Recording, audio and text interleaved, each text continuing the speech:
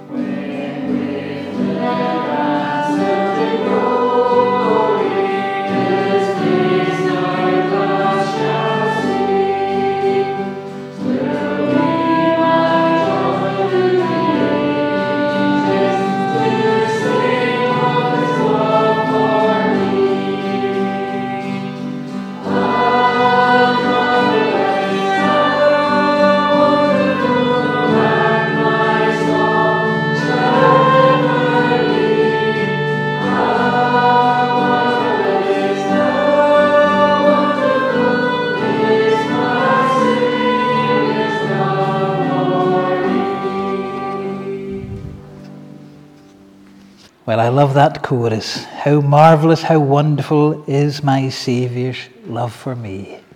Let's unite our hearts in prayer.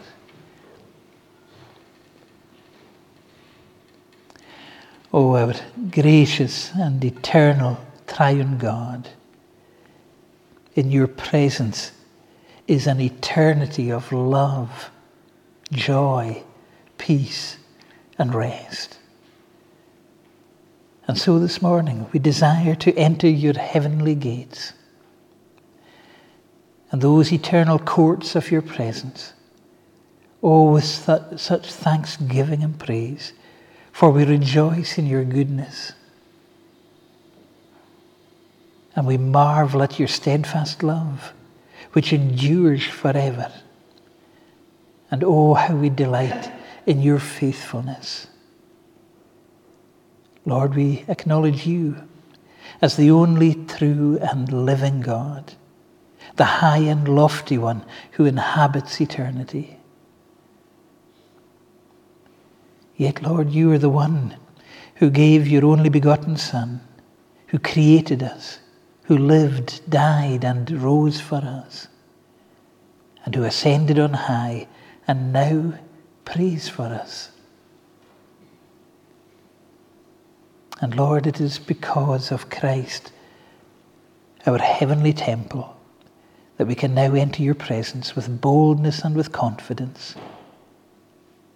Lord, in ourselves we feel weak, and maybe that sense of unworthiness. Therefore, Lord, will you carry us into your heavenly chambers, oh, where we may experience the love of God afresh,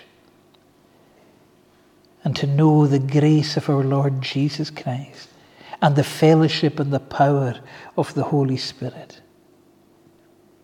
Oh Lord, pour your Spirit upon us. Bring refreshing. Revive our souls. Oh, that we would live again for your glory. And so, Lord, in you, our fountain of life, streams of mercy flow. Oh, let us know the sweet taste of forgiveness, mercy, and joy. And may we find in Christ this morning a sanctuary of rest, of love, and of grace. And so, Lord, open our hearts, for we desire to hear your voice. And so, Lord, help us to hear your word through the enabling power of your Holy Spirit. Oh, may we receive it, feed upon it, and be sanctified through it. And so, Lord, as you hear our prayers, we also unite our hearts in the Lord's Prayer, saying together, Our Father, who art in heaven, hallowed be thy name. Thy kingdom come, thy will be done, on earth as it is in heaven. Give us this day our daily bread, and forgive us our debts as we forgive our debtors. And lead us not into temptation, but deliver us from evil. For thine is the kingdom, and the power, and the glory forever. Amen. Well, this morning we're going to take our Bible reading from the Old Testament book of Ruth. Ruth chapter 1. And I'm just going to read to you the first 5 verses. And then we'll read from John's Gospel in chapter 6. Ruth chapter 1. In the days when the judges ruled, there was a famine in the land, and a man from Bethlehem in Judah, together with his wife and 2 sons, went to live for a while in the country of Moab. The man's name was Elimelech, his wife's name Naomi, and the names of his 2 sons were Mahlon and Chilion. They were Ephrathites from Bethlehem, Judah. And they went to Moab and lived there. Now Elimelech, Naomi's husband, died, and she was left with her 2 sons. They married Moabite women, one named Orpah and the other Ruth. After they had lived there about 10 years, Both Mahlon and Chilion also died, and Naomi was left without her 2 sons and her husband. Amen. And also we read in John's Gospel in chapter 6, there at verse 32. Jesus said to them, I tell you the truth. It is not Moses who has given you the bread from heaven, but it is my Father who gives you the true bread from heaven. For the bread of God is he who comes down from heaven and gives life to the world. Sir, they said, from now on give us this bread. Then Jesus declared, I am the bread of life. He who comes to me will never go hungry, and he who believes in me will never be thirsty. But as I told you, you have seen me, and still you do not believe. All that the Father gives me will come to me, and whoever comes to me I will never drive away. For I have come down from heaven not to do my will, but to do the will of him who sent me. And this is the will of him who sent me, that I shall lose none of all that he has given me, but raise them up at the last day. For my Father's will is that everyone who looks to the Son and believes in him shall have eternal life, and I will raise him up at the last day. Amen. And may the Lord bless us the reading of his precious word. Well, over the centuries, many see the book of Ruth as a beautiful romance, and so it is. But it's more than that. At the heart of the book of Ruth, we understand that God is love, and that God so loved the world that he gave his only begotten Son, that whoever believes in him should not perish but have everlasting life. Here in these chapters, we celebrate God's covenant love. Therefore this morning, we turn to our reading in the Gospel according to Ruth. Here chapter 1 begins by setting the scene. We are in the days of the judges, when the clan chiefs or the tribal chiefs governed. And so we know from the book of Judges that these were dark and very angry days. Go through Judges and we see the repeated battles, the repeated disobedience, the repeated cycles of sin and sorrow and death. Judges even ends with a concubine from Bethlehem being raped and abused by the Benjamites. And as punishment, the Benjamites were almost wiped out. Only a few hundred men were left. And so Israel agreed to show mercy and provide wives. And so Judges concludes, in those days Israel had no king. Everyone did as he saw fit. Yes, it was a dark and angry time. Israel had no king, and Israel were in crisis again. But more, the royal messianic line was also in crisis. God had promised a greater prophet than Moses, a greater priest, a greater king than David. Well, despite the darkness and the threat to the messianic branch being cut off, the book of Ruth shines brightly through the night sky. In the book of Ruth, we see so clearly the sovereignty and the providence of God. We get to behold the God of all hope, our blessed God who desires to bless. In the book of Ruth, we see the God who keeps covenant. Yahweh, El Shaddai, the God who is kind and gracious, the God who cares and desires to bless the foreigner as well as the children of Israel. We don't see God verbally declaring, I love you. The word there for love, ahav, is only used once at the end of Ruth, where the people say to Naomi, better to have one daughter-in-law who loves you than 7 sons. But what we do see is God demonstrating his love, where the nature of God's love is rooted in the Hebrew word hesed, which fills the book of Ruth. Throughout Ruth, God shows such devotion, commitment, compassion, kindness, love, grace and mercy. We also understand that God is not going to break his covenant promise, for Christ the King is coming. Oh, the messianic line, the branch is not going to be broken. And so as we begin our reflections in the book of Ruth, and as the book of Judges ends in a time of crisis, we understand why the book of Ruth now opens in a time of crisis. We're left at the end of Judges asking, what about God's promises? What about the promised Messiah? What about the prophet like unto Moses? Has the royal sceptre really left Judah? Well, the book of Ruth is therefore God's response to the crisis. In the opening verses, we therefore see Naomi and her family in crisis. Well, Naomi's situation is bleak. During 70 years of Philistine rule, a severe famine strikes the land of Canaan. The writer in a way personifies the famine, as we see the famine stalking the land, prowling and looking for its prey, and now targets Bethlehem, the house of bread.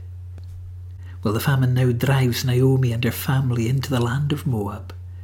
And shortly after going to Moab, Naomi's husband Elimelech dies. How interesting that Elimelech means my God is king. And so he dies. Despite her loss, she has her boys though. Mahlon, which can mean sickly, and Kilian, which can mean pining or finished. Well, her hope was that they would marry and carry on the family line. Well, in Deuteronomy chapter 7, Moses gives instruction that Israelites are not to marry the Canaanites because they would lead the hearts of their sons and daughters away from the Lord. Also in Deuteronomy chapter 23 at verse 3, an Ammonite or a Moabite shall not enter into the congregation of the Lord. Even to their 10th generation shall they not enter into the congregation of the Lord forever. Well, Naomi's heart must have sank as we read that her sons marry Moabite women. And after 10 years, well, there are no grandchildren for Naomi. And now we read that her 2 sons die. Oh, could things get any worse? Her husband Elimelech was now dead. Mahlon and Kilian had died. To Naomi, everything had died. Her dreams, her visions, her health, her wealth, her husband, her boys. This was her life. Well, when it rains, it certainly pours, doesn't it? Well, what more can go wrong? Well, Naomi is left empty and feeling so alone and extremely bitter. Although Naomi doesn't feel it or know it yet, God really loves Naomi, and soon he will demonstrate his love towards her. And so as the book of Ruth opens with Naomi's crisis, we now have Naomi's response to the crisis. She decides to return home. Well, while in Moab, she heard that God had visited or intervened for her people in Bethlehem. Or more literally, Yahweh graciously looked after his people. Yes, the famine was ending. A beacon of hope begins to shine. God is gracious. These verses remind me of another crisis there in Genesis 45, when Joseph experienced one storm after another. He had known such a fullness of life, but then was left empty in a prison cell.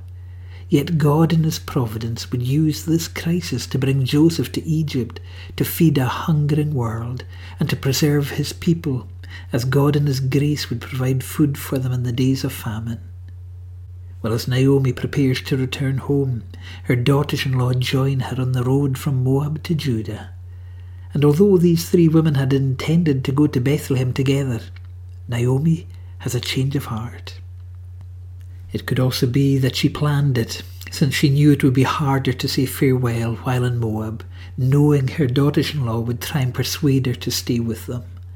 Well, we now see Naomi pronouncing a blessing upon Orpah and Ruth, encouraging them to return to the house of their mother. It's an interesting phrase. Normally you would say the house of your father, but here Naomi, she's being specific. She's not just offering a blessing that they may find safety and security back in their family home. No, she refers to the house of their mother. Here she talks of the blessing of marriage again.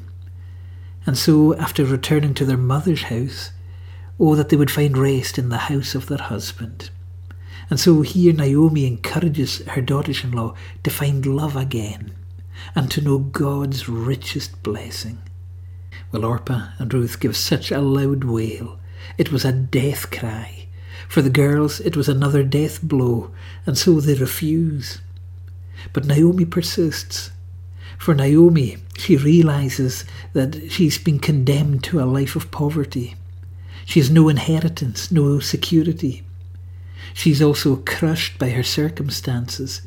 Widowhood now is going to be her permanent lot. And sadly, she also feels cursed by God. She complains that God has dealt harshly with her. Naomi saw her future as bleak, empty and dark. A life of despair, dread and bitterness would be her future.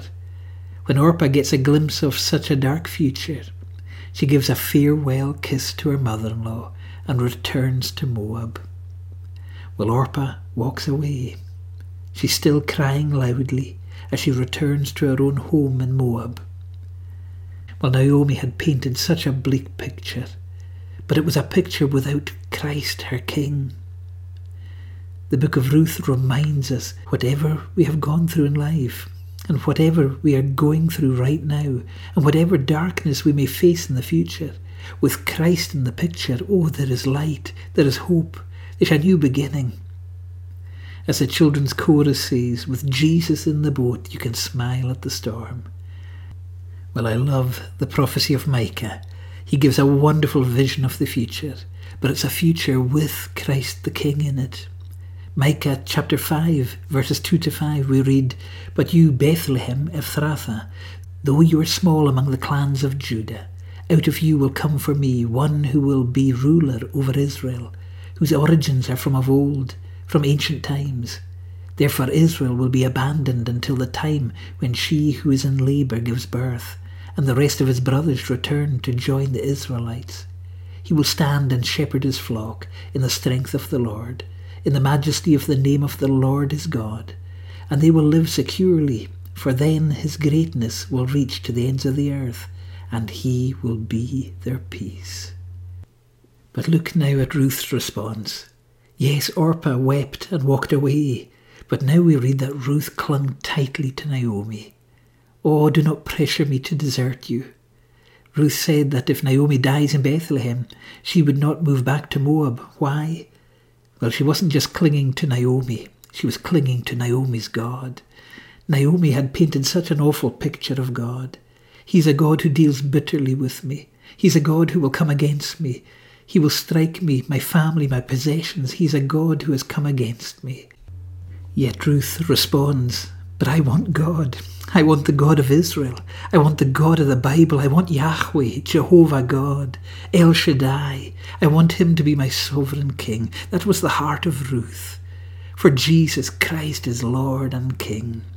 "Oh, whatever your future, I will be at your side," she told Naomi.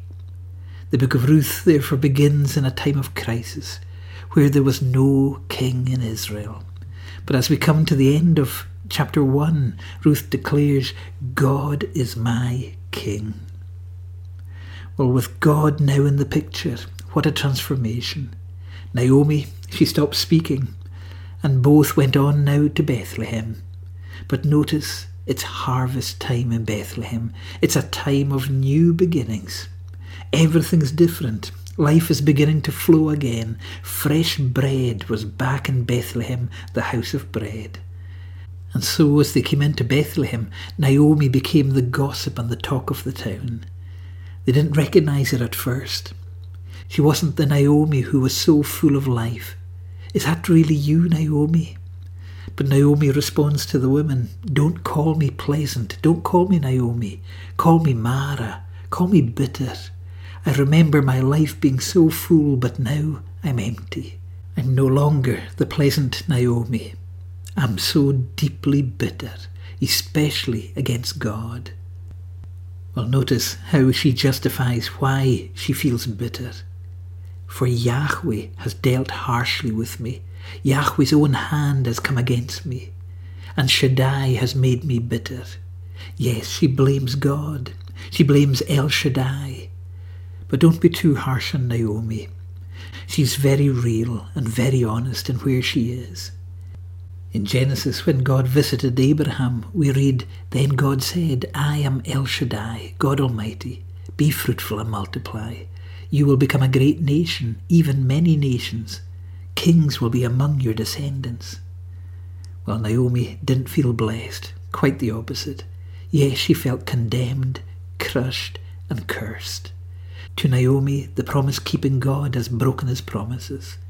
I once was full and now I'm empty. Some covenant-keeping God. She's almost lost faith and is struggling with her unbelief. And therefore she declares, I'm extremely bitter. Well, in contrast, when we consider the life of Joseph and all that he went through, he could easily have turned bitter towards God. But no, Joseph surrendered to the providences of God. And here we see the beautiful character of Ruth in a similar vein, trusting her life to the sovereign purposes of God. Well, the Apostle Paul wrote in Romans chapter 8, who shall separate us from the love of Christ? Shall trouble or hardship or persecution or famine or nakedness or danger or sword? As it is written, for your sake we face death all day long. We're considered as sheep to be slaughtered. No, in all these things we are more than conquerors through him who loved us. For I am convinced that neither death nor life, neither angels nor demons, neither the present nor the future, nor any powers, neither height nor depth, nor anything else in all creation, will be able to separate us from the love of God that is in Christ Jesus our Lord. Well, today we live in dark and angry days. Much of the world has turned their back on God. We face storms, pandemics, famines, a climate crisis. For many, the future looks so bleak. With Naomi, you may feel God as King has died. But please let me share the good news this morning. Jesus Christ, our King, he lives. And because he lives, I can face tomorrow. The Word of God declares that we have a glorious future when we know Christ, our King. And so the book of Ruth, oh, it's a beautiful love story reminding us Christ, our King, is coming. And he's coming for his bride, the church. And as we are reminded in the book of Revelation, the bride must prepare herself. And so in the remaining chapters of Ruth, we will see the bride preparing herself for Boaz. And so in these days, will you look to Christ, the King of Kings and Lord of Lords? Oh, fix your eyes upon him. Hold tightly on to him. Trust him. Receive him. Oh, embrace him as your King of Kings. And be assured, he'll never let you go. Oh, may God bless you. Amen. Calling, oh sinner, come home.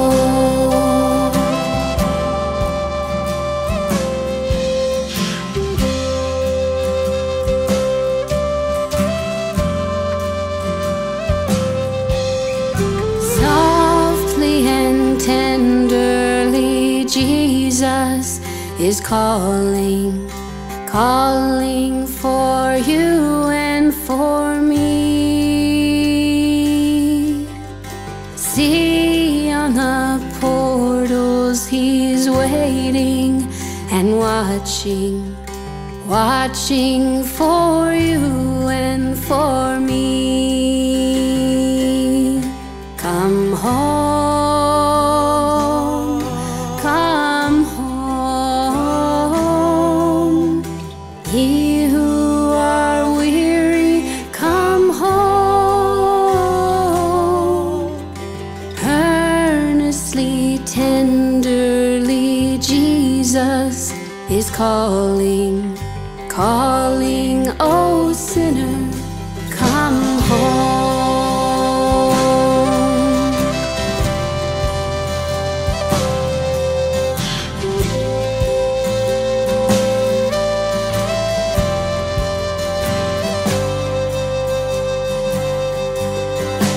Why should we tarry when Jesus is pleading, pleading for you and for me? Why should we linger and heed not his mercies, mercies for you and for me? Come home, come home. Ye who are weary, come home. Earnestly, tenderly, Jesus Jesus is calling, calling, oh sinner, come home.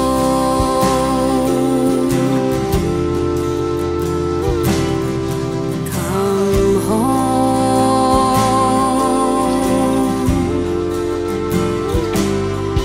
Come home.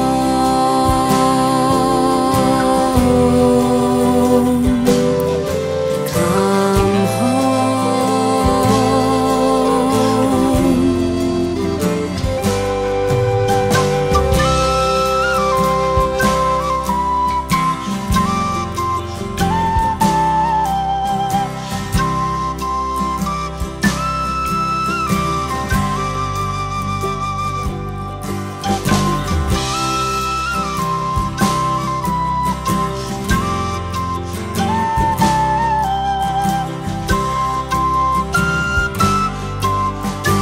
Oh, for the wonderful love He has promised, promised for you and for me.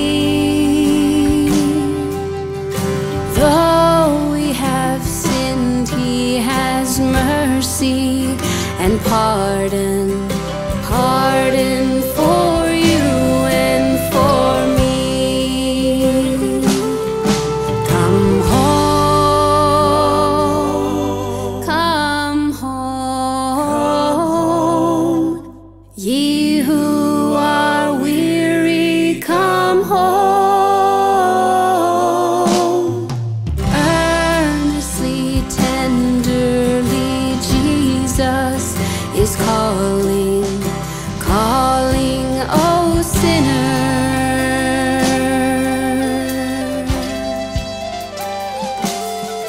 Come home.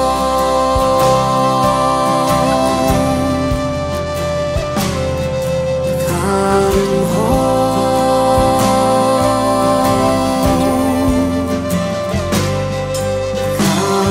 home.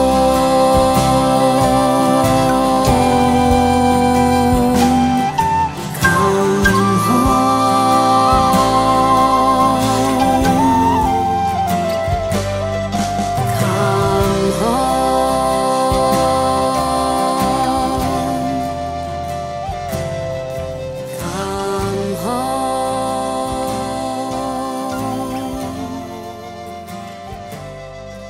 Come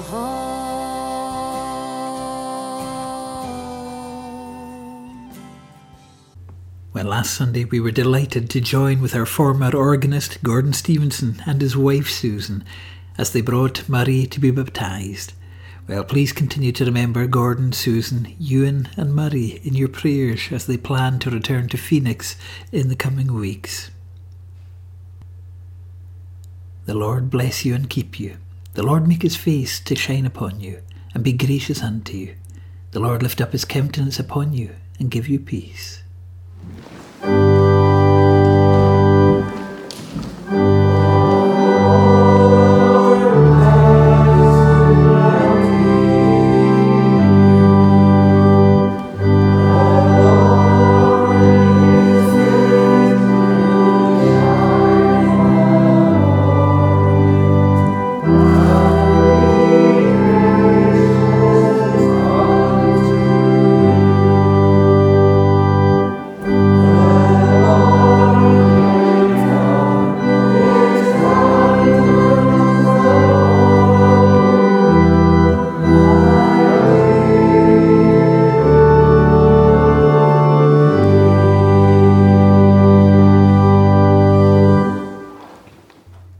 Well, I'm now going to invite Helen Wilson to lead us in our intercessory prayers. Thanks, Helen. Let us pray. Heavenly Father, we come boldly to your throne of grace through our Lord Jesus. We thank you for your amazing love for us and for bringing us into your family. We ask a blessing on all our church family and thank you that we can come together to worship you. We remember in particular Gordon and Susan and their wee family and pray a special blessing on Murray, who was baptised last week. Give them a safe journey back to Arizona. We pray for our brothers and sisters who have recently lost loved ones. May they know your comfort and peace and find refuge in you. We pray for those who are ill and cannot meet with us, and we ask for a touch from your healing hand, and may they know your strength and presence with them. Help us all as your family to reach out with love and care for each other when we can. Oh Father, your world is broken and hurting. Each day we hear of more lives being lost through crime. We pray for those who have been bereaved. May they know the comfort and peace only your Holy Spirit can give. All over our world there are people who feel forgotten and hopeless, where children are abandoned and hungry, and have lost everything through wars and strife. Lord, may justice flow down like a river, and we pray for a mighty outpouring of your Holy Spirit from heaven. May we as your church seek your face and hear your voice and be obedient to your call on our lives. Revive us again, Father, that we will rejoice in you and bring hope to a lost world with the good news of Jesus. Let your will be done on earth as it is in heaven. In your mercy, hear our prayer, as we ask all in the precious name of Jesus. Amen. Well, thank you so much, Helen, for leading us in our intercessory prayers. Well, we're now going to sing together in our closing hymn, Will Your Anchor Hold?